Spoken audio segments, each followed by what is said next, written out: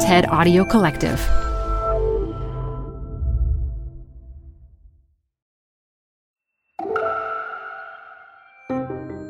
I'm Elise Hu. You're listening to TED Talks Daily.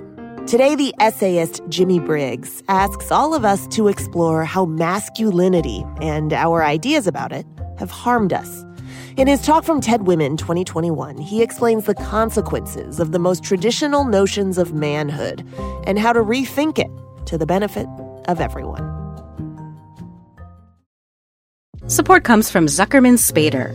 Through nearly 5 decades of taking on high-stakes legal matters, Zuckerman Spader is recognized nationally as a premier litigation and investigations firm.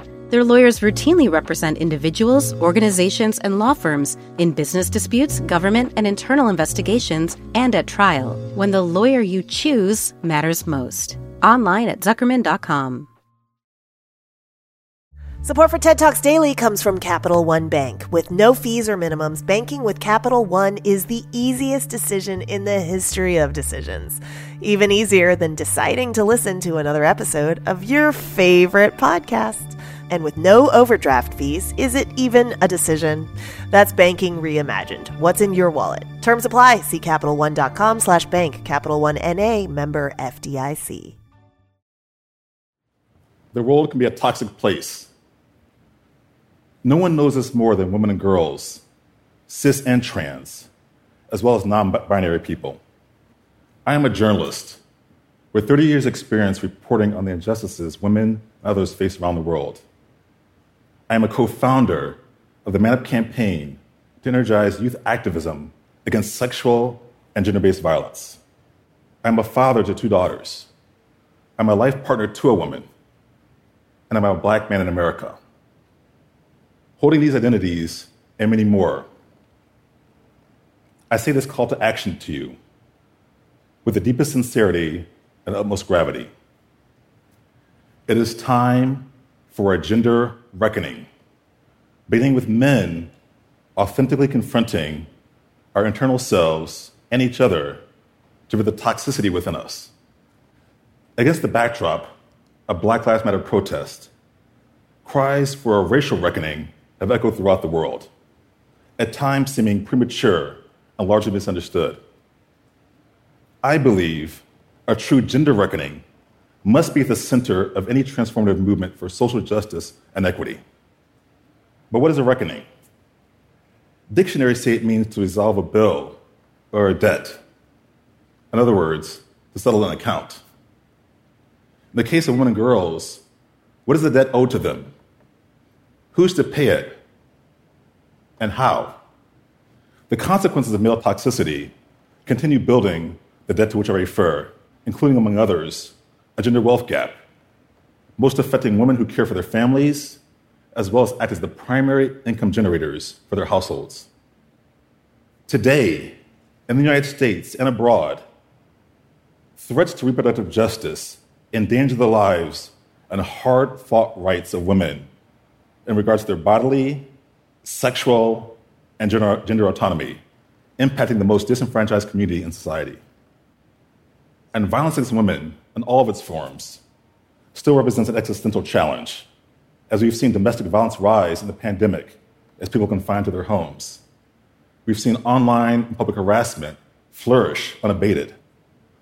And the sexual trafficking, prostitution, exploitation of women and girls thrives as ever before.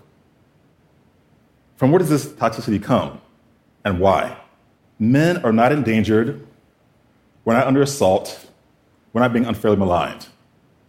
In fact, it is men, or rather certain masculinities, that are the issue. To be clear, being a man does not make me, anyone else who identifies as a man, inherently toxic. But masculinity in certain forms can harm women, girls, non-binary people, and men through violence, dominating power, and control. So how do we address this? How can we men step up and better support our daughters, our sisters, our female partners, our colleagues, neighbors, and friends? Through what means can men both instigate and lead a gender reckoning. First, we must tell the truth. We must tell the truth. Men grow into this world becoming who we're expected to be, or who we think we're expected to be, based on cultural expectations and inaccurate historical narratives. As a short, chubby black kid wearing glasses growing up, I was repeatedly told, I cry too much. I'm too emotional, too soft. It was ingrained in me that to prove my masculinity, I had to display physical prowess, intimidation. Because of that indoctrination, as an adult, I refused to seek help facing escalating health challenges, including high blood pressure and mental trauma. The archetype of manhood nearly killed me.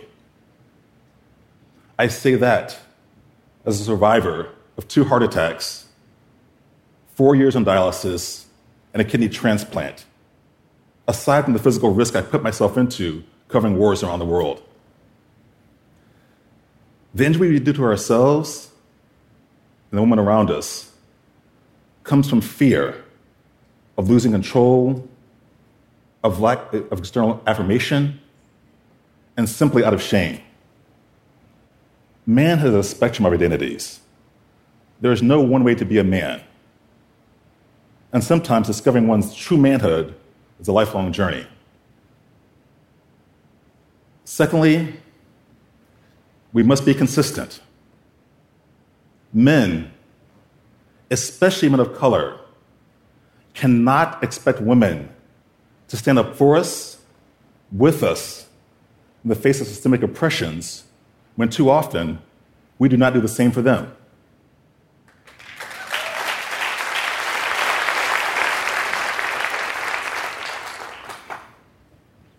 The Black Lives Matter movement, for example, founded, named, and led by queer women of color, still centers Black men's well-being in the face of unfair policing and criminal justice systems. And where is the reciprocal support from those men, including myself, in addressing intra-community violence against women of color, maternal health inequity, economic disparity? How and where do men show up for women? I wonder, how many men stood with women on the steps of the US Supreme Court as they fought for reproductive rights? How many men should have been there? Finally, there can be no reckoning without accountability. There can be no reckoning without accountability. Men who commit acts of violence against women must be held accountable by formal systems of justice, as well as other men. Silence in the face of misogynistic behavior and language is complicity. We men need to break free from the pack, take concrete actions to stop violence, create safety, and build equity.